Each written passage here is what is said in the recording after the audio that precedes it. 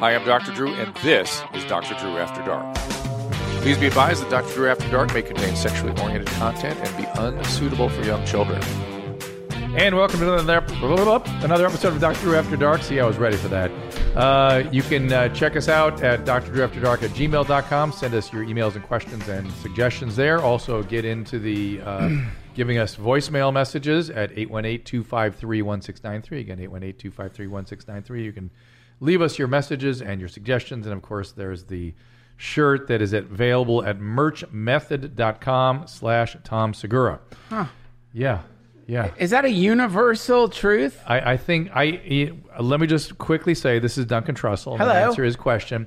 I think that's a universal. Yeah, I think there are very few things that I could say that are just universally should nots, but prolapsing your anus is one of those things that I can say with pretty decent confidence. Universally, you should not prolapse your anus. Not that you can't or you must not. You should not. I could, I guess. No, well, we could arrange it, but no, you probably just couldn't will your inside out pink sock. You'd have to work on that. You'd have to work. It's like a yoga thing. I think somebody might have to work on you, and then you'd work on. It's bad. It's not good. Duncan. I heard this is a story someone at my college would tell What college was that? Warren Wilson College. Mm-hmm. Okay. And they do these trips to India. Sorry if I'm derailing it already. Not at all. Go. They do these trips to India, and I guess somebody saw a guy prolapse his anus and wash it out in the river. Were you there? How do you know this? This is that fucking common that you're like... because that's one of the... what the fuck? Because that's one of the great... I think it's an urban myth. Because I think the yogis claim they can do that, and maybe they can a little bit, but who the fuck would, even if they could? Well, it's not they prolapse it and wash it in the river. It's like apparently there was like a lot of they prolapse it and then people can hold on to it like those foam things. So like so they're like a water weenie. He saved somebody who was like drowning. He prolapsed his anus and threw it out to him and like pulled in. Okay. I'm going to tell you one thing that's as certain as you shouldn't prolapse your anus. That did not happen. Because you know what happens when it prolapses even more than a couple inches? The blood supply gets cut off and it dies, and you go into septic shock. Oh. So that did not happen. Okay. But I love the story. I mean, you could say it didn't happen. That your colon is sticking out as far as what are those things called? Those water... Help me, gentlemen. They're called water... Those water weenies. Water lapses. No, water those prolapses. things you put your... No, those water Pool weenies. noodle? Pool noodle. Yes. They're based on prolapses. They are. That's they were fashioned after a colon. Thank you, Duncan Trussell. Somebody prolapsed his anus and was like, "Holy shit, we should put this in a pool. This could save lives." It looks like a noodle. Yeah. Let's call it a water noodle. Yeah. Well, anyway, yeah, it wasn't that he saved someone. It was that it just like uncoiled or something. But I've heard it before and never seen it. So I'm guessing this is some sort of urban myth. Well, I'm guessing, but I don't doubt that it's possible they could do something, and people saw them do something and went, "Oh my God, look what that guy's doing." I'm just saying that something is not worth your effort, even if you're a yogi. What about if you're saving someone? If you could, if somebody could, there's many. Let's put it this way. What if it could kill Hitler? Let's put it this way. What if you could go back in time and prolapse Hitler? If you could tie it around Hitler's neck, I'd go for it. It's worth it. But in terms of saving somebody from drowning, yeah, I was a lifeguard. That was not one of the options they taught us. We had lots of good options. That was not one of them. Okay, so I agree that it's probably not possible, but... Duncan, tell me about your podcast. Okay. I was going to ask you one last question about... I'm afraid of it. Go ahead, ask me. Go ahead. So you're drowning. Uh-huh. Would there be a part of you that's like, I don't know if I want to grab hold of that prolapse? Or would you do it because your survival instincts are so strong that you're like, fuck it? You would, if you were really drowning, you wouldn't have that, I don't want to grab that guy's colon thought. You would just grab, because drowning people grab at everything. Right. And we were trained actually to take off our bathing suit and hand it to them and make them grab onto that, and then we'd take them from behind and bring them in. Oh, okay. Yeah. That's cool. Yeah, it is cool, huh? Huh. Yeah. Okay. Well, that's good to know. My podcast, thank you for asking. It's called the Duncan Trussell Family Hour Podcast, and it's been a long time since I gotta go on it again. I am dying for you to come back on. Yeah. I interview brilliant people like you, and we just have sort of free form conversations that go just like this one. Yeah. Well, no, this one gets a little south, but you did one of the. I'm I found Jordan Peterson long before he became a political lightning rod. Yeah. Because of his Maps of Meaning and all those podcasts. Yes. And you did one of the best interviews with him I've heard. And Thank he's you. been interviewed by a lot of important people. Thank you very much. I really appreciate that. Did you enjoy that? Oh, yeah, I did. Yeah. And I was thinking, well, everyone's doing like the obvious conversation with him, but there's so much other stuff going on with him. Everyone has gotten like really into his stance on gender pronouns, right? Yeah. But the controversial part is specifically that you shouldn't mandate speech, legislate speech. Yeah, his thing was mandated speech leads to the Gulag archipelagos. That's his thing. Yeah. But then since then, I've gotten like so much shit for that interview from people that I legitimately respect, who are like they're like, you don't get it. This guy is, whether or not he's like transphobic, he's gotten pulled into a kind of like vortex of people who are like transphobic. Well, his main thing is he didn't think governments should be mandating speech. That's true. It just happened the speech ended up being around gender pronouns. Right. And I don't think he was taking issue so much with the gender pronoun issue as the I think that's how he gets misunderstood. Yeah. In fact. And he's a well-trained psychologist with lots of clinical experience, and he's got opinions based on that clinical experience, and it doesn't always jive with ideologies. And so between those two things, he gets kind of demonized. And he's a religious guy, too, and that doesn't read well in some circles. It pisses people off. Yeah. But it's like this is such a big fucking issue right now. And it's, I was like, I've been following it really closely. It being what? The question of technology and freedom of speech. Oh, yeah. And the, weird realization that we're all having, which is that people are exploiting most people's passionate sense that we should be allowed to say whatever we want without the government getting involved. Right. And that's a thing you can exploit, and it's fucked up because you could take that and put it through the massive megaphone that the internet is, and you can weaponize speech. You can intentionally seduce people who are teetering or confused or lonely or fucked up. I'm talking about specifically white supremacists. Mm-hmm. There's I just was listening to a great NPR breakdown of it's like a organized, focused. It's a cult. White supremacist. It's a cult. Yeah. Yeah, it's a fucking cult. Oh, you ever talked to anybody that's gotten out of it? They try to kill you if you leave it. Really? Yeah. No, I've talked to people who get out of it, and my question to this guy was, I've mentioned on this podcast before, was, okay, because his thing was compassion for these guys. They're sick, they're fucked up, they're full of hate, they had horrible things happen to them. And I go, if I was charged with treating one of these guys and he was motivated to get out, he was motivated to change, I could probably find compassion to him. But at a certain point, certain things, too late. They just got to be cut out like a cancer. Yeah. And certain stuff, like pedophilia, once you act out on a child, I'm sorry, that's it. You're done. We got to take you out. We got to get you out of the. You need to be removed. You're too much of a cancer You're in our done. system. And I feel like white supremacists are maybe that way too. I don't know. But I could feel compassion for them, but I don't know that's the right thing to deal with it. No. Yeah. Fuck that. Yeah. I mean, it's like we did that whole thing. And I'm someone who really, really wants to be more compassionate. I think compassion is like the answer. What's missing? Yeah. Compassion does not mean letting things be. Letting people rampage through the world and intentionally hurting people for their photon reflectivity. Yeah. This shit's bullshit, man. So it's like, this is like the sick problem that we're facing on this planet right now, which is like, we have got to figure out a smart way to inoculate people who have low, I don't know how you put it, their fucking logic immune system is down. Yeah. They don't know how to fact check. They don't know how to look stuff up. A lot of that. Yeah. So all you need is someone like that. You get someone like that, and you could, it's what is it that Mark Twain said? Religion's what happened when the first con man met the first fool. All you need is a fucking fool. All you need is someone who's a little insecure, a little worried, doesn't have much to be proud of. And you're like, well, you're white. You're white. And then, boom, if someone's like, really? You think that's really better than other? Oh, yeah. Next thing you know, just you suck them in. Yeah. And now you've got like a problem, and we have to figure it out. I don't know what the answer is. Well, I'm gonna come into your podcast. We're gonna talk about this. I'm sorry. Because listen, I've been preoccupied with this a little bit too, because there's a difference between white supremacy and white supremacist.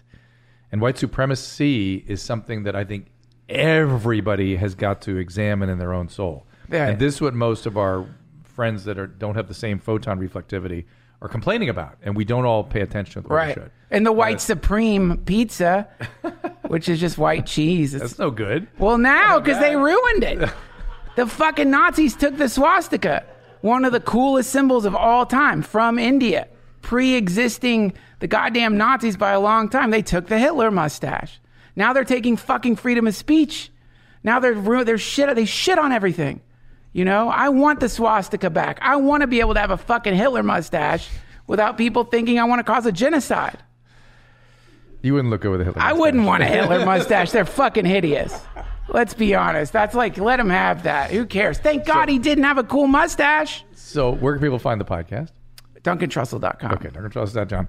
And one of the things we do on this podcast, talk about how people get into comedy. So tell me about how that happened to you. Well, I was at the age of 5. I was essentially sold into slavery. No, dude, what the fuck? Where just tell me your story a little bit. My dad was the BTK killer, and I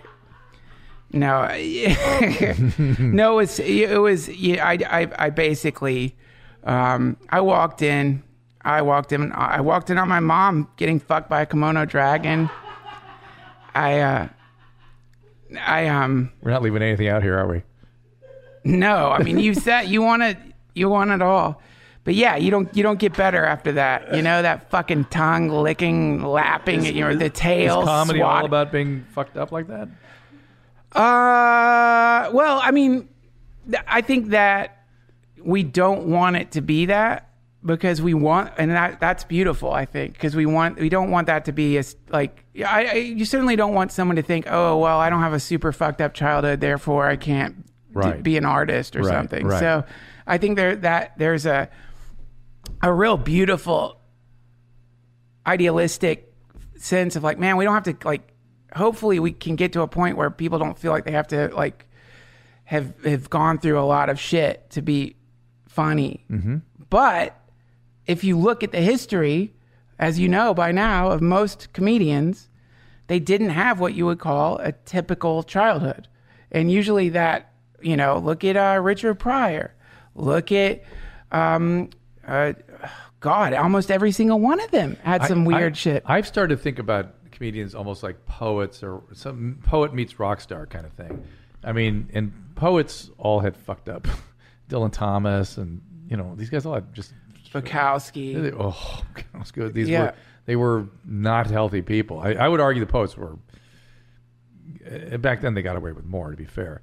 But they were not healthy. And rock stars, same thing. They were sort of seeking something by becoming a rock star. Sometimes I just think, well, who is healthy? There's not many. Yeah. In fact, personally, I don't think healthy people are interesting. I mean, Jesus, you're just going to say it? Yeah. I don't. Dr. Drew, healthy people aren't interesting. Not in the way that I'm not saying that they aren't fine and they aren't good and they're not great for them for their own personal life. But in terms of us, the general public, wanting to watch them or look at them or hear from them, not that interesting. Come to my clinic. I'm going to make you fucking boring. You're going to be so healthy, you will not be funny. Well, think about drama. Just think about drama generally. What is drama? I mean, what did Shakespeare write about? Right. He wrote about fucked up people doing fucked up things. Yes. That's it. Yes. Fucked up relationships, fucked up people. Yes. That's it. Yeah. That's what we look at. That's what attracts us. What is a Real Housewives of fill in the blank? Yeah. Our eyes go to that. Well, it's like the reality of life is fucked up. It's like, I don't care how healthy you are. It doesn't matter if you fell out of your mother's perfumed vagina into scented water with dolphins and like actual living unicorns, because your parents are connected to some alternate reality, and there were dolphins have special meaning now when I hear you say it. Oh yeah. Well, some people get born in dolphin tubs and flower petals and all this stuff, but it's like, regardless of your upbringing, and your parents were so in love and they showed you true harmony in the world, and regardless of all that, guess what? You're going to be laying in bed choking on your own fucking puke or having some seizure. You're just going to slump over in the grocery store.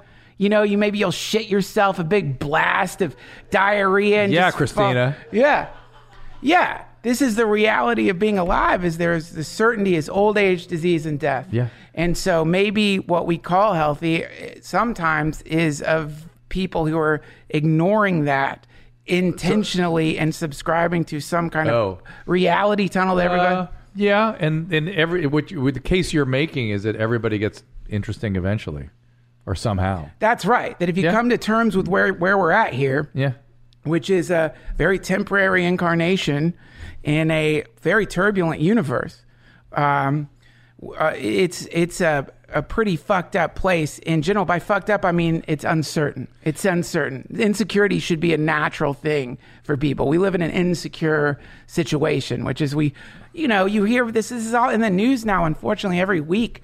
These fucks are throwing bricks off of overpasses. Yeah. And they just smash in the windshield. You know? You're driving, you're listening to fucking Beyonce, thinking, oh shit, I gotta pee. I wonder if I have time to get a coffee. Boom. And that's it. Yeah. Infinity. You're gone. Your fucking pulped head is splattering in the back seat all over the baby carrier. Your SUV veering into the, this is the world we're in. And so. Well, talk a little bit about how hallucinogens have helped you sort of open up your mind to different things. Just give you a little primer on your philosophy on that. Oh, hallucinogens? Yeah. Well, not to be like a psychedelic nerd, there's actually, like, some people say hallucinogen isn't necessarily the right word. It's like a blanket statement. Well, there's various, like, MDMA is an empathogen. Yeah. Hallucinogen, I think, is like datura would be considered a hallucinogen. It's the thing where you actually have visual, just like true visual hallucinations. Like you see someone who comes and talks to you. Scopolamine, I think, is what that's called. But that's scopolamine. It's overdose scopolamine will do that. Right. Not scopolamine normal dose. Right. Not like a dinner dose of scopolamine. No, not your standard dose. Yeah. So I think that what's beautiful about psychedelics is that they can force you to confront your situation as it is, instead of the way you wish it were, or the way you've been trying to trick yourself into thinking it is. So if you're in a sort of rough spot in your life and you've been doing a lot of energy trying to ignore that rough spot, for some people that's like a relationship you're not supposed to be in. For some people it's a job you're not supposed to be in. For some people it's just a general sense of things going awry in your life. It will force you to confront that. For some people it's the fear of death. And so in that confrontation, we have the appearance of what a lot of people call a bad trip. And the better word, or the word they're using now, is a challenging trip. Okay.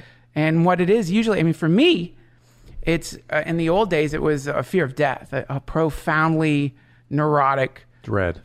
Yeah. And a really sick obsession with my own extinction. And so anytime I would have a bad trip, there were skulls everywhere, hovering over a graveyard, watching a coffin go into the ground and dirt being thrown on top of it. And I could go on and on with very boring accounts of things my brain spit out as it was trying to show me, like, look at this. No, look, stop looking away from this. Look at this. Look, you're not going to be here forever. That's a beautiful truth. But if you're tripping at a Grateful Dead show and your top of your friend's car is turned into skulls, it's scary if no one has said, wait, well, everyone's going to turn into that. And you have a kid now. Yes, I do. Has that changed your outlook on death? Well, yeah. It has, in the sense that, well, I've had this just bizarre experience with dying people. My mom died. My dad died. I volunteered at a hospice for a while. I've been around. I'm very familiar with death. Mm-hmm. I know what it looks like. Yeah. I'm very familiar with it. And what is fascinating about finally, thank God, being around life and birth is it's the polar opposite of death. So when people are dying, you have hospice. But when people are getting born, you've got like night nurses, nannies and people who show up. And when people are dying, they just tell the truth. Like, dying people really don't tiptoe around anymore. They don't do the thing we all do throughout our day by like putting on a smile or whatever. They just say it as it is. Babies fundamentally tell the truth. If there's no lying baby, they cry when they're upset and they laugh when they think you're funny. They're not bullshitting when they laugh at you.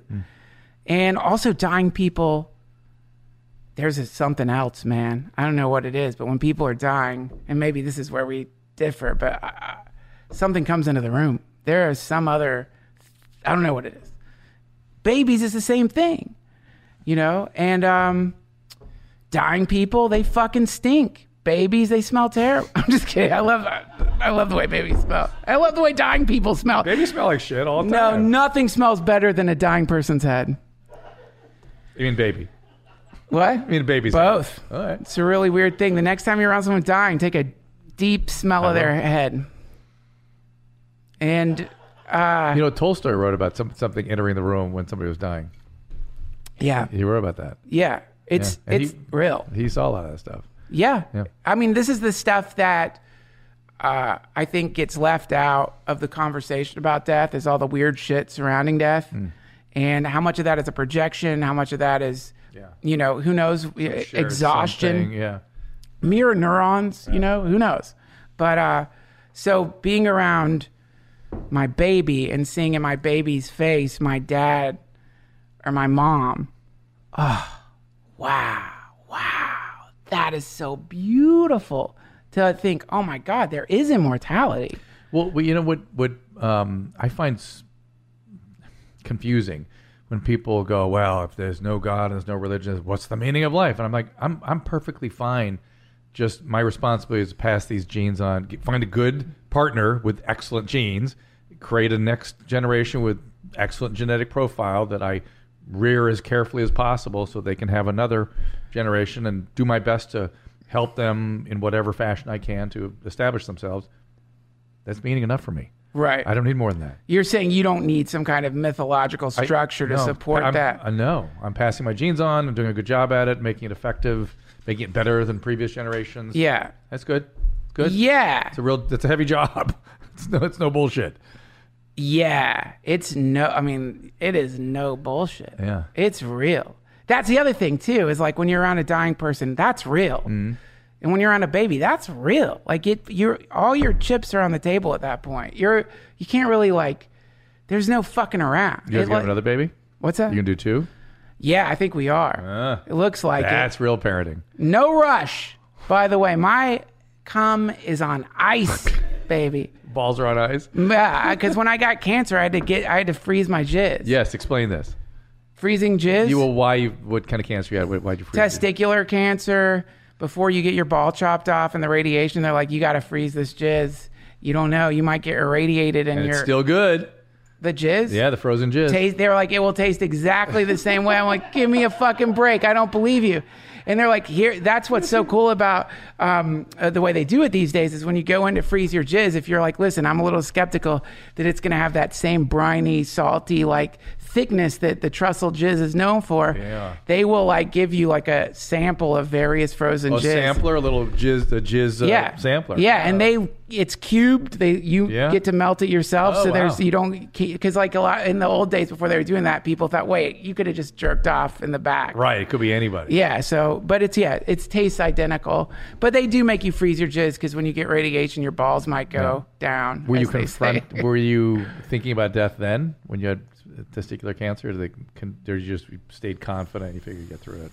Well, that's where life gets weird. because you realize your fear of death was that you used to have neurotically was based on zero experience with your own mortality and more of a just kind of like blanket uneasiness. Whereas when this shit happens and they're like walking with you to get your brain scanned to make sure that cancer hasn't gotten in your brain, and you do get the thing in the movie, I did at least.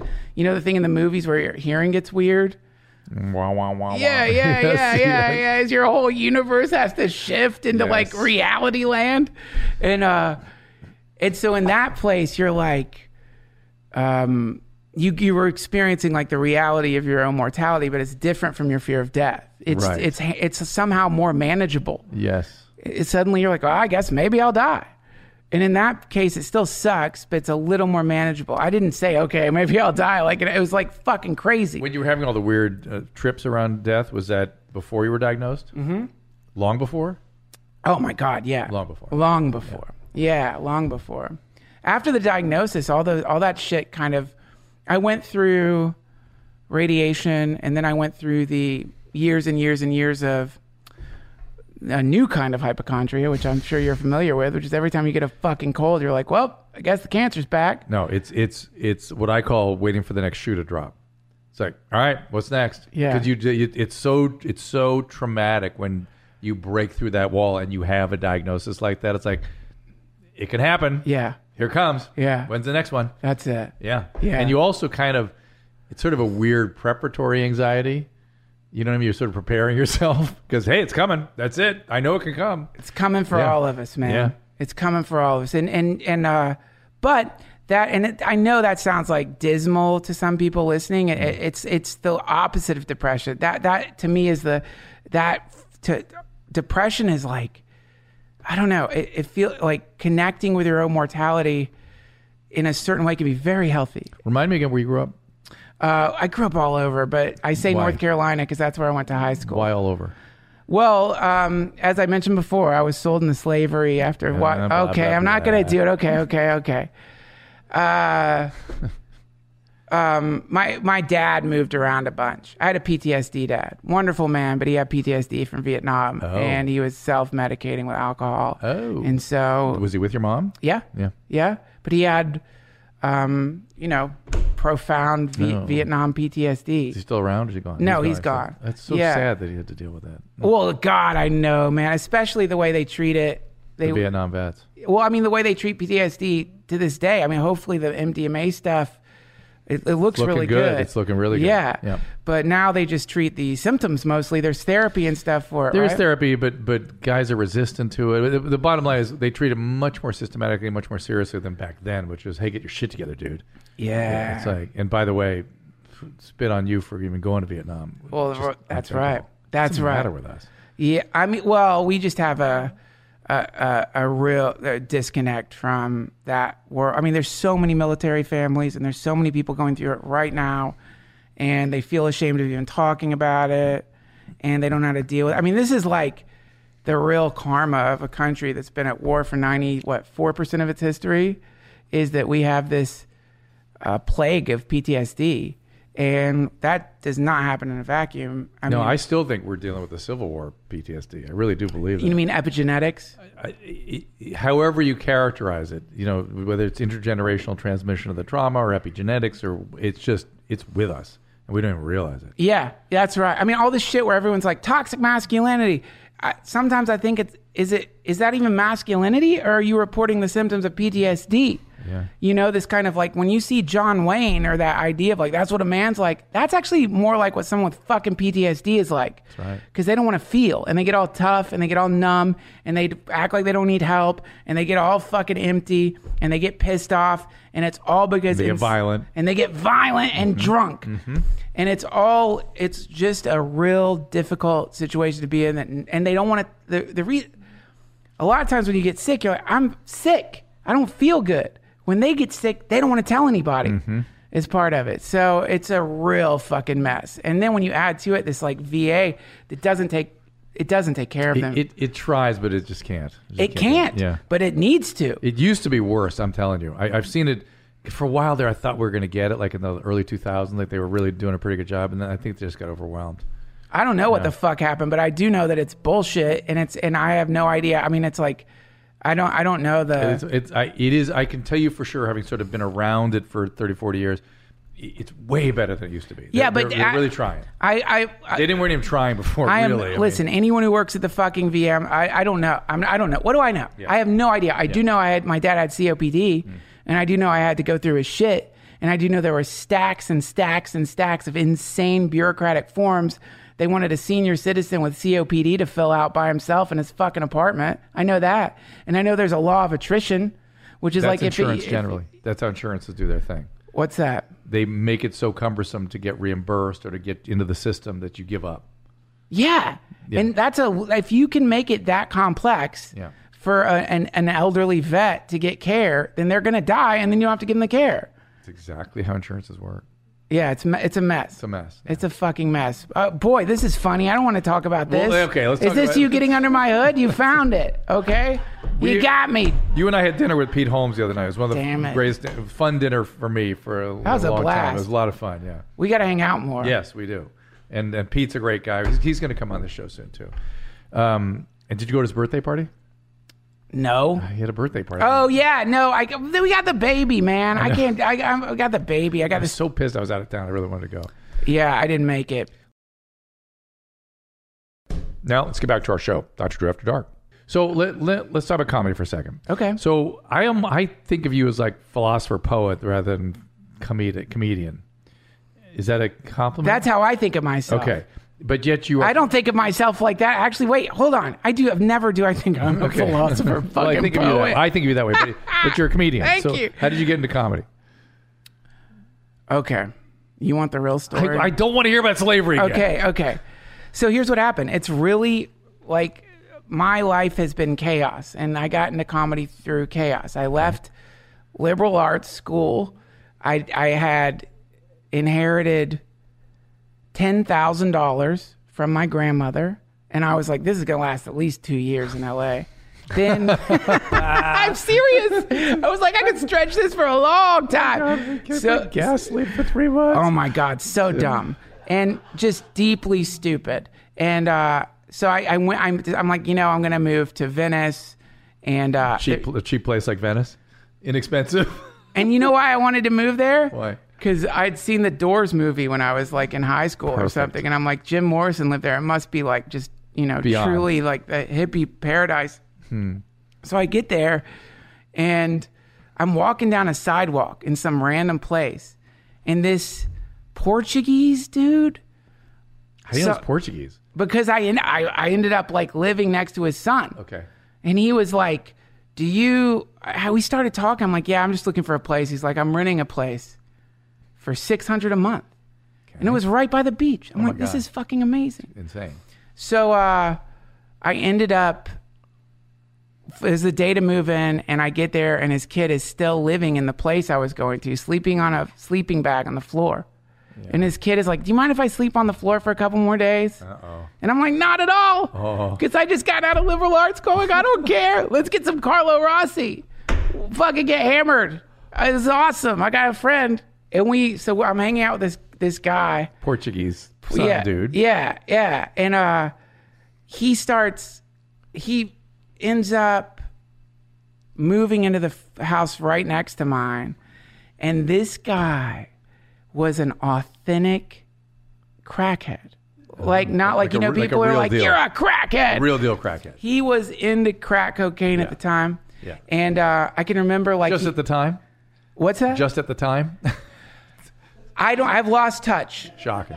But I remember he would stack beer cans in front of the gate, and I'd come home and like knock the beer cans over, and he'd leap out like, right. I need the rent early this month. I'm like, why? He's like, for power. I'm like, all right, fine. But I remember he took me on this, like, he was like a really sweet guy, believe it or not. Even though his friend, I remember, I've never smoked crack, and I will never smoke crack. There's a few drugs I'll never touch. I'm never going to touch crack, never going to touch heroin. But I was watching his friends. Have you ever smoked crack? You asking me? Yeah. No. Oh, like if there's anything in nature telling you not to consume it, it's fucking crack. Yeah. It's like if you took a diaper filled with shit, not from a baby, but from like a middle-aged person's shit, and put it in a microwave. That's what crack smells like. And then put like methane on it. Put like a hydrocarbon on it. Plastic. Yeah, some kind of plastic. Yes, plastic. You just got to mix. It's like that wonderful combination of burning plastic and like shit. Festering diarrhea. Like not just normal shit. I'm talking like you're like, oh shit, this is bad. I have to go to the doctor. Like this is bad. Yeah, so it's like diarrhea. Literally just telling you this. Don't do this. This is terrible. I think I'll inhale that. Yeah, you're like yeah. And I was watching his friend. I've never seen people smoke crack before. It like his friend takes a hit. His lips got all blue, and he looks at me and goes, "If I have a heart attack, call 911." Yeah. So this was like one of the. This you thought I got to go to comedy. What? This is when you thought I got to go to comedy? Comedy part's coming. Okay. This is where I'm telling you, man. Blue lips, I'm going to die. In Buddhism, this is one of the beautiful things in Buddhism. They say no mud, no lotus. And the combination is like a flower growing out of a garbage dump. And I'll get to the comedy part. This guy, his friend, the blue lips dude, at one point he's like, will you help me cop a rock? And I am insecure to this day. And I fucking, because of PTSD, Dad, if you're an older dude who's clearly a little sick or you're going to help him. I want to help. Yeah. It's so embarrassing. Yeah. Rescue fantasy for older dudes. Yeah. Oh my God. Yeah. That had to be my. So couldn't have been the younger women. Anything like literally like, oh, you remind me of my dad. Let me tell you about Ram Dass. Oh. So did your dad like Ram Dass? What? No. Oh, no. That's not weird. Until the end. But in the end, he started listening more to it because he was dying and people were dying. Didn't you go with Pete to see Ram Dass? Yeah. Did you do it? Do what? Go see Ram Dass with Pete Holmes. Well, I do these retreats with Ram Dass every year. I'm going in May. Oh, it's in May. Okay. Yeah. Anyway, this guy, he was like, you ever cop a rock? And I wanted to impress him. So I'm like, no. Instead of being like, what's copping a rock? I was like, no. He's like, well, you want to go cop a rock with me? I'm like, sure. I knew what this was. So we drive down the street and he does a crack deal in front of me. These dudes come running out of the house, screaming at him for some reason, like, get the fuck out of here. They throw crack in the car. He gives them money. We drive away. I'm like realizing like if we get pulled over, I'm going to have to tell the cops, officer, I didn't know what copping a rock meant. Right. He's like, yeah. Right. You see my dad had PTSD. They're ready for that explanation. So anyway, this guy took me on this really nostalgic tour of West Hollywood. While he was smoking crack? He was not on crack at the time. I think I'm not sure what drug he was on. Right. But Valium. Probably acid. Probably acid, because we were like, it's a long story, but like he drove by the House of Blues and was like, that's the House of Blues. And what was really cool about it was like there was an authentic, nostalgic Southern California respect for these establishments. It's really sweet. Oh, that's where the big dogs go. The House of Blues. And then we passed the Comedy Store. He's like, yeah, that's the Comedy Store. Pauly Shore's mom owns that place. And I don't know. I looked at the Comedy Store, this big black building, and I'm like, fuck, man. Whoa, that place looks cool. And then I ran out of money, spent all my money on drugs and synthesizers and Carlo Rossi. Basically ran out of money and was like walking by the Comedy Store, and I touched the building. I remember touching the building and getting this real weird sense of like, I'll try to get a job in there. And so I went in there and started like giving the manager like these prank call CDs I had made in college, thinking that's going to get me a job there. I just started harassing him. I never do that either. I've never do that. Every week I would bug him, Robert Davies. And finally he's like, all right. It was like he gave up. He got fatigued saying no to me. He's like, you can have a job on the phones twice a week. And so I started working on the phones. Doing what? Answering the phone. Reservations? Reservations. Yeah, okay. Yeah. And then if you worked on the phones, you got 3 minutes of stage time a week. And did you know that? Yeah, but I didn't give a fuck. I didn't want to be a comic. Oh, you just wanted to work there. I just thought it'd be fun to work at a comedy club. Yeah. I really didn't. I'm not saying that like secretly. I was really like, I don't know. But Mitzi, I remember the first time that was the terror of the phone operators, is Mitzi would call, and if she just didn't like your voice, or if you accidentally dropped anything, you would get fired. If you want to get a fictionalized version of that whole era, Mitzi establishing the Laugh Factor, the Comedy Store. I'm Dying Up Here was a series about that. Yeah. So good. Yeah. That's that. Yeah. It was, and that you can't you cannot capture. It's impossible to capture the energy of that place. And it would have been, there's no way you can capture the energy of her unless, if you want to know what she's like, go to India. Go to Varanasi, India, and sit next to a fucking cremation god. And I'm not saying it because she's like it's a body burning. I'm saying it because some people have extra energy. And she's got it. Oh, she had it. And so, did you watch great comics and that inspired you, or did you take your 3 minutes and do something with it? What happened? What happened is comedians were just like, why aren't you using your 3 minutes? We were working at this awful job, maybe not making as much money, so we could have that 3 minutes. So I started doing the 3 minutes. What was your first thing? My first joke? I mean, how did you get up there and what did you do the first 3 minutes? God. Yeah. So because I'd come out of a liberal arts school, and because I was really into psychedelics, and because I had been in the company of some really interesting people who were just not what you call comedians, but really interesting people. I tried to be a real smart up there. I just tried to be the smartest, edgiest thing. And I did some kind of non sequitur series of you wouldn't even call it poetry slam. Yeah. Poetry. It was just garbage. As garbage could be. And then I got off stage, and Eleanor Kerrigan, who's a friend of mine now, a very funny comedian, waitress at the time, and terrifying at the time. Everyone was terrified of her. So another powerful figure. She stops me and goes, I don't know what that was, but it wasn't comedy. When did you figure out how to do comedy? Well, I think that's an interesting question. I to this day don't think I've figured out how to do comedy, but when did you make people laugh? It happened in the open mic. It happened. It just starts happening naturally. I think I told a story.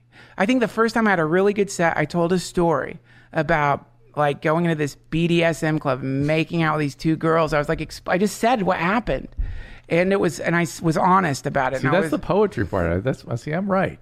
Yeah, well, I think there is a certain poetry to stand-up comedy. Yes, I think Pryor was a poet. Yeah. His stuff. I've said this, and I'll say it again.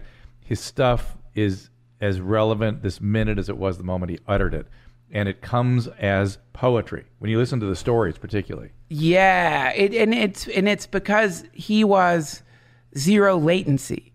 It's the thing that many of us have is latency, which is there is an idea of who we think we are. And then there's who we are. And that the space between who we are and who we think we are creates stammers.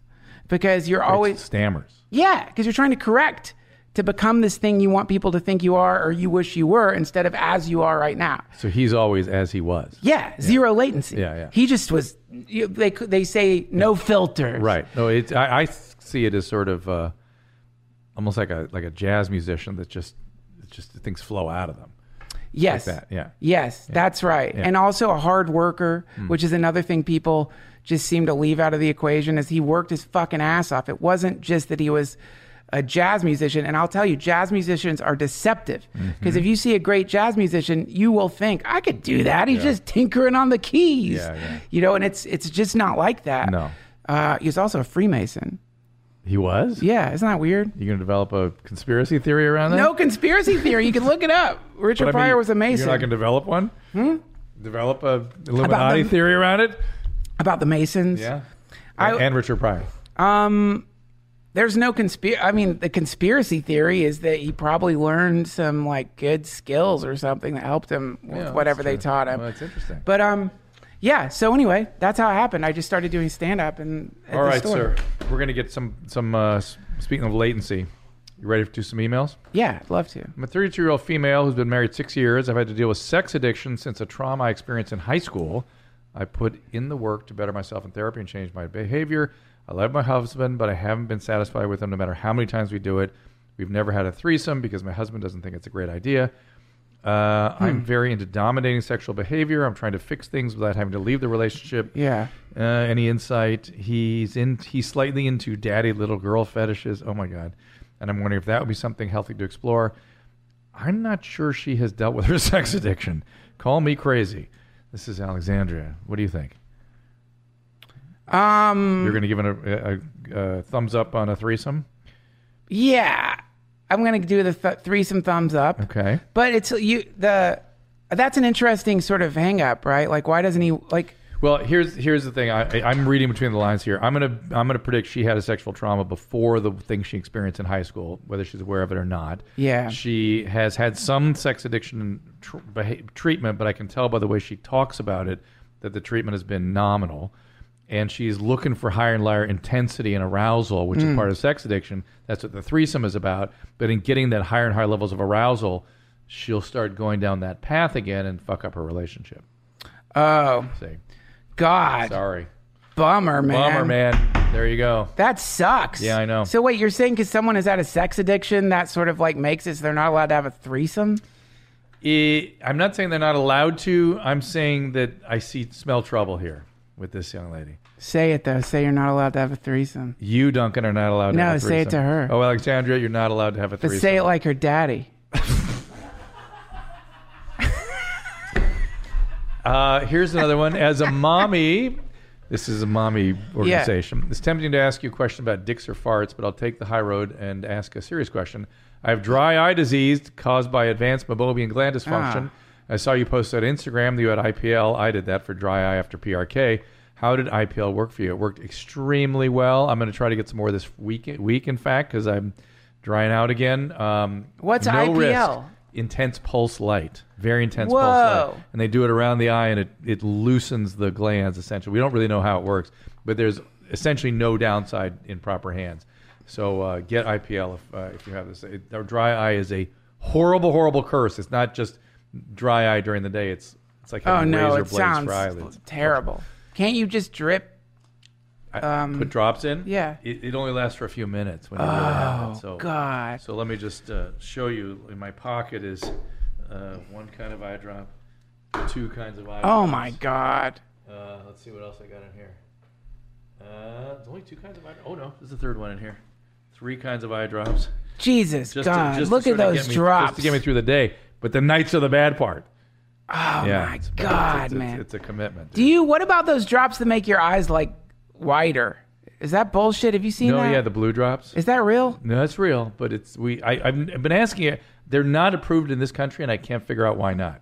I keep asking about it. Huh. Somebody didn't pay off the right person. Perhaps not. I thought I saw some at the drugsther. I was going to buy the blue stuff? Yeah. Ooh, maybe it's around now.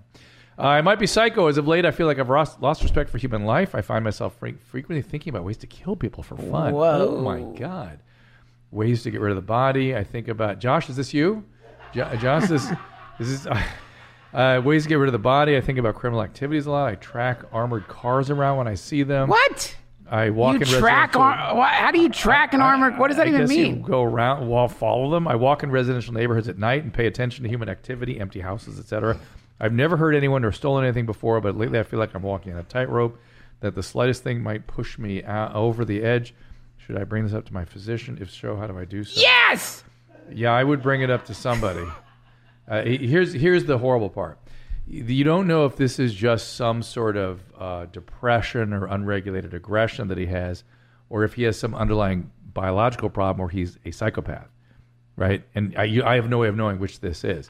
If this is just a guy that's feeling aggressive and having horrible fantasies, doctor can help quite a bit. But if he's a psychopath, I don't know. Wait, let's just talk about it for a second longer, though, because it's like, it's interesting. Like, for one, like, the thing is, like, whoever you are, you have to get help now. Yeah, you can't tiptoe around it. You have to get help now. 100%. Don't fuck around. As we were saying earlier, don't wait until it's too late when we have to deal with you through the legal system and God knows what. God help you at that point. God help us. Yeah. He wrote in to Dr. Drew After Dark and they brushed it off, and now what? It's like you gotta get help. Also, to me though, here's where these things are a little odd though. What are you saying? No, I'm just like, you're this like, you're teetering on the edge of some horrific thing. Yeah, he's not saying he has a plan to do it. He's talking about fantasies about it. You're tracking armored cars? Whatever that means. Exactly. What does that fucking mean? What does that even mean? Like, your mind has gotten that. By the way, I am no judger of mental illness. My gyro goes off all the time, so I'm not judging you at all, my friend. I will tell you, I've been afraid of armored cars. I've been afraid of I've been so stoned, I've thought like postmen maybe are like bees. Sting you? No, just like they're like a hive. They're like, like some kind of scare. Like, oh God, like what if they have bee heads? I don't know what they're doing. Why are they looking at me? Why are they? So I'm. Remember the data that's out lately about cannabis causing paranoid psychosis? Yeah, I've been there. I'm just saying that because I don't want to seem like I'm stigmatizing mental illness. As someone who's like enjoys mental illness from time to time, I know how weird it can get out here. But to me, it is odd that like someone who's like in that spot, that hell zone, is also like, you know what?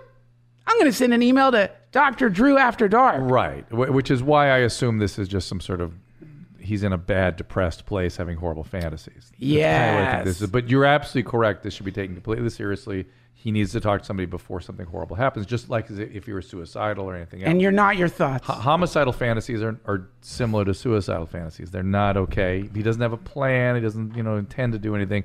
But tell somebody before you get to that point. And you're like teetering on the brink of true wisdom. It's just like anytime you're like losing your mind a little bit, you're actually, if you get the right kind of help, it's always an opening experience where you realize like, here's how you actually rob armored cars. Like you don't follow them around. You have to get a job at Brinks.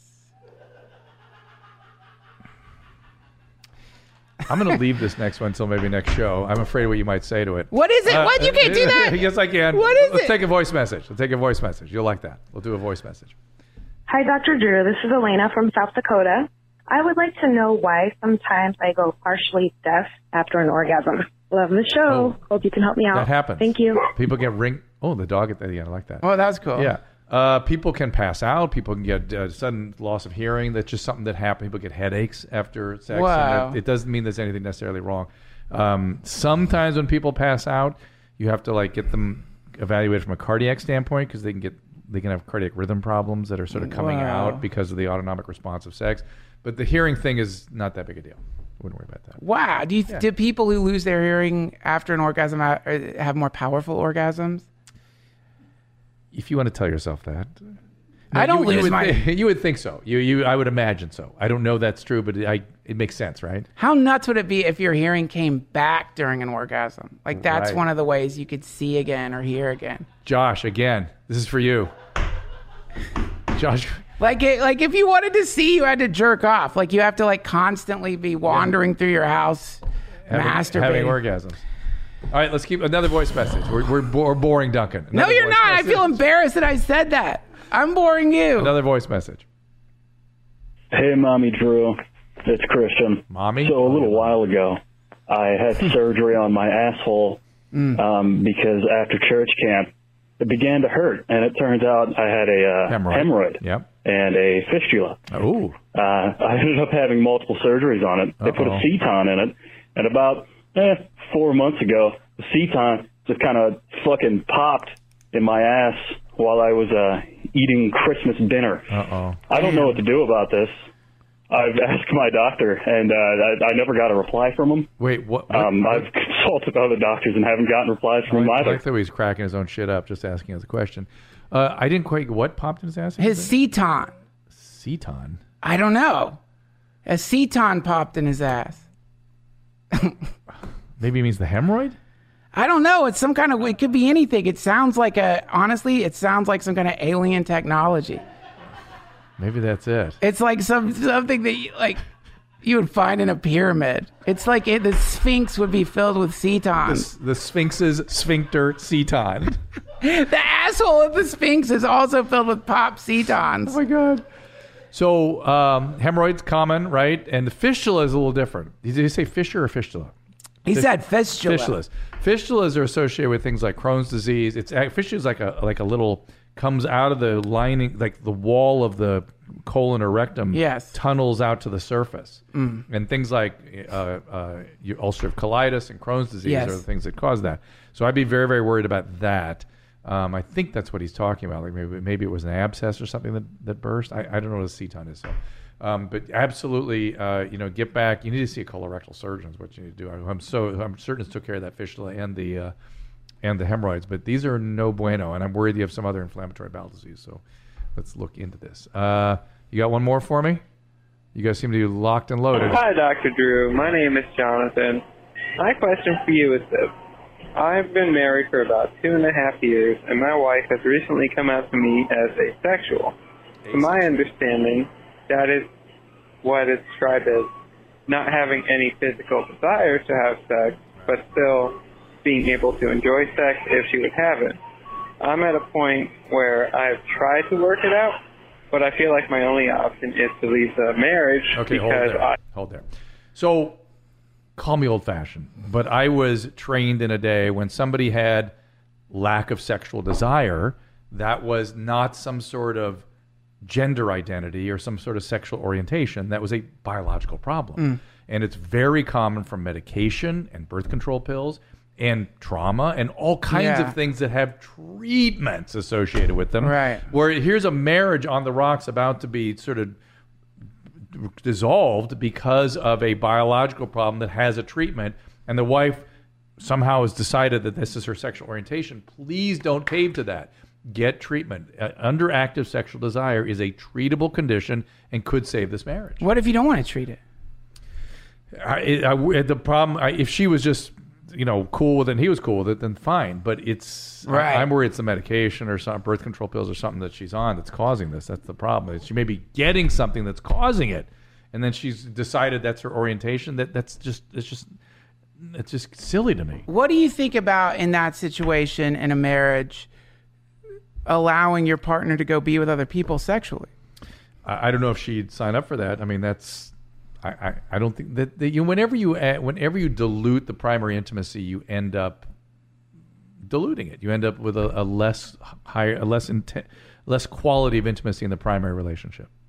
You mean I can't believe how anti-three-way you are. I'm not anti-three-way out in the world, but in terms of trying to have a. I'll send you my invite. No, but listen. But in terms of, I'm in two girls, not two guys. I'm sorry. I like you a lot, Duncan. Loosen up, baby. I like you a lot, Duncan, but not that way. It's loosen up, man. We got to loosen you up. I know that. Get those eyes wet again, baby. I got to get your eyes wet. But let me just tell you that it's hard. There are armies of people trying to help people have a relationship where two people are involved. Armies of therapists and people like that, and no therapist ever goes, oh, I know the problems of this relationship, bring in another person. It just makes things that much more difficult and impossible, because the relationships, the dilution of the primary intimacy, all the different emotions that develop, impossible. It is brutal to be in that situation where you want to hump, your wife doesn't want to hump, and you just got to deal with the pain. You're like on your phone in the bathroom looking up God knows what, blasting out. You know what I'm saying. I know what you're saying. Let's go to some of the video clips. Oh, shit. I'm scared of this one, you should be, man. You should be. This is intense. Yeah, so, Drew, you personally requested for this one. Okay, hold on. I got to get something to drink first. Sure.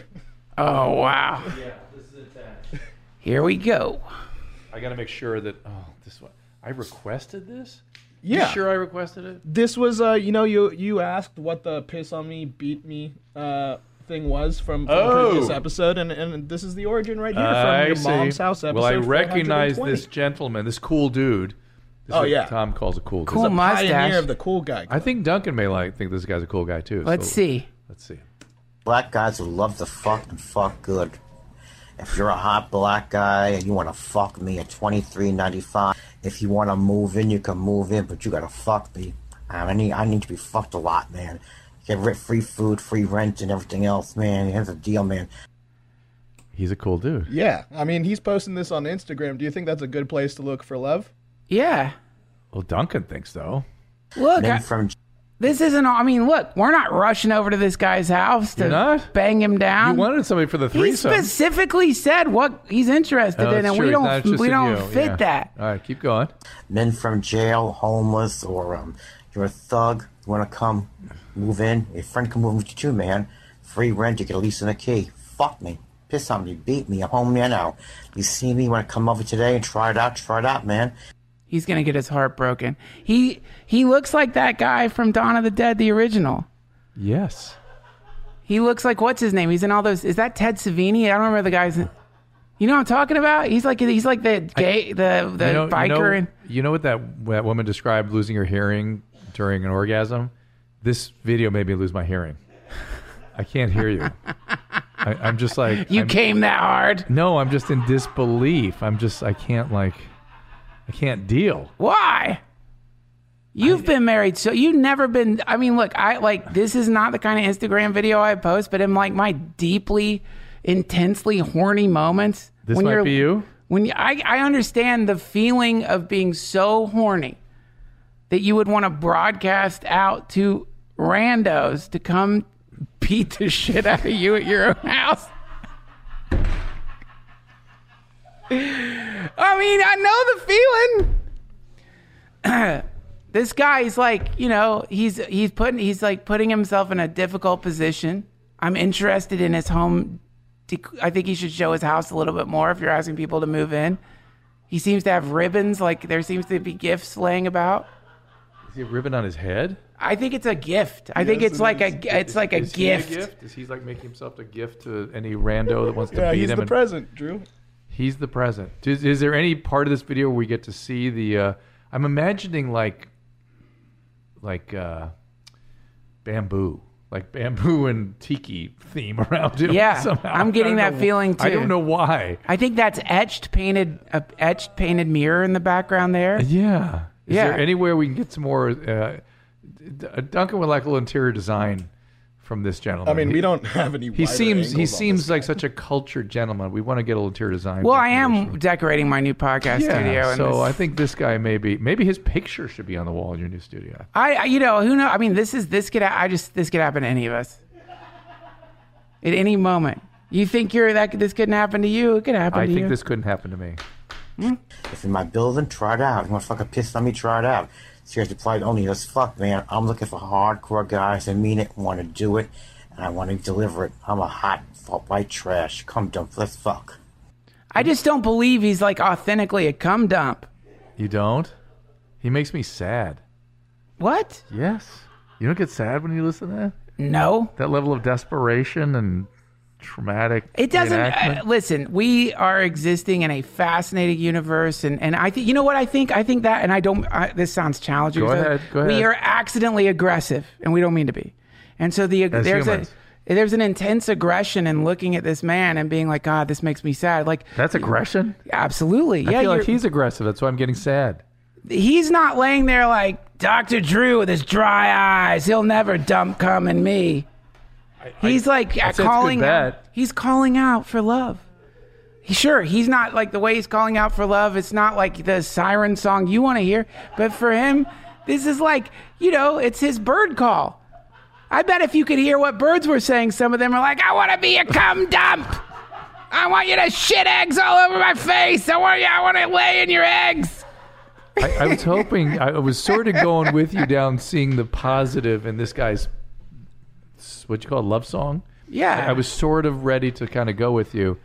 You fucked that all up. This is his love language. And who are we to say? I mean, this guy could be happy as could be. No. You never know. Well, there's more. Holy Christ. No, actually, I wanted to get your guys' opinion. This has been a mode of contention of what exactly he's saying. Okay. Here we go. Let's see if I can... Free rent, you get a lease and a key. Fuck me. Piss on me. Beat me. I'm home now. All right, that right there, what he said. What is he saying? Home in now. Home in now. Home now. Home in now. Home in now. So the theory is that he's trying to say I'm home right now, but he's just so excited that he's he so can't high. Get it all he's out. super high, right? On something like crack or no, I think he's completely sober. He's saying home minnow is the term actually. Play it again. A couple more times. Me home now. Yeah. Home Beat in. Me home now. Yeah. Beat me home now. Home right now. Home right now. Oh, home yeah. right now. Home right now. Yeah, I think it's home right now. Fuck me. Piss on me. Beat me. I'm home now. Yeah. Shit. Wow, man. That's crazy. All right. All right. Good night, everybody. Good night. Is there another video for us? No, we don't have to do it. I know you're tired. I know you're Wait, I have a video. Yes, we do. Can I send a video? Please. Oh my God. Uh-oh. Is like This is a first, ladies and gentlemen. I hold on. My friend just sent me this. Oh my God. My friend Brendan Walsh just sent. Oh man. Maybe I'm not allowed to send this. No, come on now. Can I? I'll just. You know what? Can I could just. Yeah, I'm gonna airdrop it. I'm sorry, you guys. I think all right. this is They can okay. tighten this up in post. I hope this is okay. Shit. Okay, I'm gonna just do it. How do I airdrop here? Here, I'll come out and help you. Okay, thanks. This is amazing. Very special. Spiritual? I think everything's spiritual. Let's see. I know that now because you just thought that dude was spiritual. What isn't spiritual? Cum bucket guy. I don't think he's spiritual. You think cum buckets aren't spiritual? What's in a cum bucket? I can't think of anything spiritual in it. What's in it, though? A human? Cum. Well, not yet. No. I mean, you don't lay in it. Then, I was saying like a literal cum bucket. It's filled with cum. Oh, well, that's spiritual. And what's cum? Yeah. Yeah, okay. In a bucket. Send the videos. Okay. A bucket. Think of what a bucket means. It has to, for a bucket to contain. It has to be empty to contain cum. Yes, and so in the same way, if we get rid of ourselves, then we could contain the cum of the universe. Oh, I see. So if we're a cum bucket, we can be containing the wisdom of the universe. Yeah, we have to Duncan, you present that to Ramdas when you head over there in May, and you see what he says. Ramdas? Yes. I think you all have. This is we live in a time period where people are very puritanical these days. I'm not saying. Oh, here I'm airdropping it. I'm not saying that guy is necessarily, teetering on the brink of enlightenment or anything like that. But I'm just, what's this? I hope this is okay. Honest to God, is this live? Right? Are we live? No, we're not. We're not live. Let me just make sure. Okay. Here we go. We'll cut it out if we can't show. All right. Still driving to get my cock sucked, only a few minutes up the road. He used to clean our house and I used to suck him off, go into the bathroom, close the door and suck him off while my wife Liz was in the other room. My cock is hard now at the thought. It's also hard that telling you this. I just adore naked men. I adore being naked with a man. Fuck the wife, she's a cunt. I really love sex with men. I've had hundreds of men. I've had more men than women. And I love it. I'm proud of it. I have sold my body for sex, for men, for blowing and swallowing their cum, and to be fucked by men. And I've kept the notes and I took photos of them. So I've been a prostitute and I love it. I have sucked probably thousands of men, and I've been fucked by just hundreds upon hundreds of men. Yeah, I love it. I just adore it. Almost at Peter's place, gonna suck his cock, try and get some video of me sucking his cock and him sucking me. Bye for now. Yeah, bye. Well, this is one of Tom's many cool dudes. We're definitely showing this on your mom's house. Oh, yeah. He's probably driving to that guy's house we just watched. But he could be. And he'd be a good match for him. Kinda. Well, kinda. He wanted Duncan, a gangbanger. Where'd you get this from? My friend Brendan Walsh sent it to me, so just let me get permit. I don't know what this where it came from. This file name looks like it came straight out of someone's phone. Yeah, so I don't know that's why I have to figure out. I don't know the origination point of this. But so let me just say, I'm so proud we get to send stuff to your mom's house. We've created original material now on Dr. After Dark for your mom's house, and that's a first, Duncan. Thank you for that. I will find out where that came from. Just do me a favor. Please don't, just because I don't know for sure. I don't want to get anyone in trouble. No, for sure. And if you do use it, will you credit Brendan Walsh, please? Yep. Now, see, maybe now, is that spiritual? What? This dude? Everything is spiritual. Okay. So I thought you'd say that. So, again, when I see this guy, I get a little sad. I get sad because... why did this guy have to get married and drag a woman into this? Just be gay. Be happy and be delighted as you are being gay. Just go ahead. It's sad that he had to bring a woman into this, isn't it? I think that there is... Or does it pretend that he's sad? It's just, I don't know. Unless she signed off on it and does her own thing. I don't know. Well, the reality is that every rotten place I've ever been in leads to something better. Mud, lotus. No mud, no lotus. No mud, no lotus. And like, so is he the mud or the lotus? He's both. He's the mud and the lotus. He's the cum and the bucket, baby. He's both. This is it. We got to let go of our judgments and just let people be as they are. The universe is perfect. Is it great he's fucking cheating on his wife? No. And he's like sucking and blowing and he's obsessive? It's great that he's doing all this stuff with men. Good on him. But the cheating on the wife part, he needs to be honest. But the reality is we have to just let the universe do what it does. And sometimes we get cool dudes.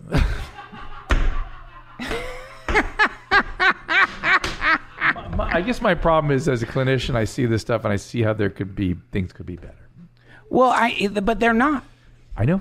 They are. So I get sad when people hurt each other. We have to be. The first step is that we have to find the compassion for these cum buckets, and then after that, we will I don't know. My feeling with people like this is like, are they as happy as they could be? No. Are they harvesting potentially really rotten karma? Absolutely. Does it make me sad? Not at all. Not in the slightest at all. Not in the slightest? No way. So is it weird that I get sad when I see that? No. I think it's fine if you're legitimately getting sad. If you really feel... That's beautiful. There's a sense there that there's a feeling underneath that, though, that you should go into. Which is? Desire. Desire? So I want to be with that guy? Or with the threesome that you're setting up for me? The reality is, underneath it all is just, on one level, have you ever heard role versus soul, that term? No. So I would argue more likely than desire, it's more like fear of death is more likely. For you? Yeah, more likely to be under in terms of base feelings. I think it's more that. Can I tell you something terrifying? Yeah. They say in the Bardo, you see the things you're afraid of.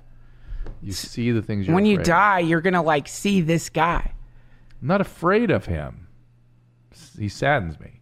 He saddens I was a little bit afraid of the other guy. I'm not. The other guy scared me. I don't mean to seem callous. I think compassion is really good. Yeah. But usually, compassion as it is interesting in that it's like finding a place to be cool with you as you are, and then if you can pull that off, sometimes you can actually be compassionate enough that when you see a person who's demonstrating what you would call irresponsible or potentially damaging behavior that could lead down a slippery slope of cum, just a slippery slope of cum all the way down. But you if you can find a way to look at that and maybe allow the sadness, but then also allow for this kind of spaciousness to let that being express himself as he is right there, you never know what can happen when you're around these people. And in that moment, you just don't know. That's the answer. Because if they sense you're sad, they're going to get hard as a fucking rock. You're scaring me now. Think of that guy feeling like Dr. Drew, all sad. He's like, oh, yeah, you're sad. Because it gives you a thing to fight against. Now you have a thing to push back against. And that pushing back for some people is a fetish. I get that. Yeah. So the moment you drop all the sad stuff or the sort of identity level stuff, you're like, fine. You want to jerk. I'm fine. And I'm sad. And we're going to wrap this thing up, my friend. We'll have to continue this conversation at the Duncan Trussell Family Hour. Please. Yes, we got a lot to talk about. Yeah. Thank you so much for letting me be on your awesome show. This has been exceptional. Thank you. And the back room, have any comments? I mean, I feel like you guys have been part of the... Not just great job, boys. This is a great show. Oh, thank you. Yes. All right. So where can people find you again? DuncanTrussell.com. That's where everything's there. At Duncan Trussell on Twitter. Okay. Follow Duncan. If you don't love him after listening to this, then go listen to the Duncan Trussell Family Hour. You will. And you'll understand why I like this guy so much. And watch our Drunk History. Yeah. It was so fun. Yeah. Please do. Watch that. Really? That was awesome. You did such a good job. I didn't do anything. You told the story. And I was so upset that they didn't use the part where you said, what if they took you and put a Jello over your head and you were making fart sounds into the Jello? I was like, we have to make a visual out of that. I don't remember that. You were blacked out. But you did do something. You're really an amazing, being like a straight man, so to speak. You know what I mean? And comedy is such a valuable. You like bring good things out of people. It's a real talent.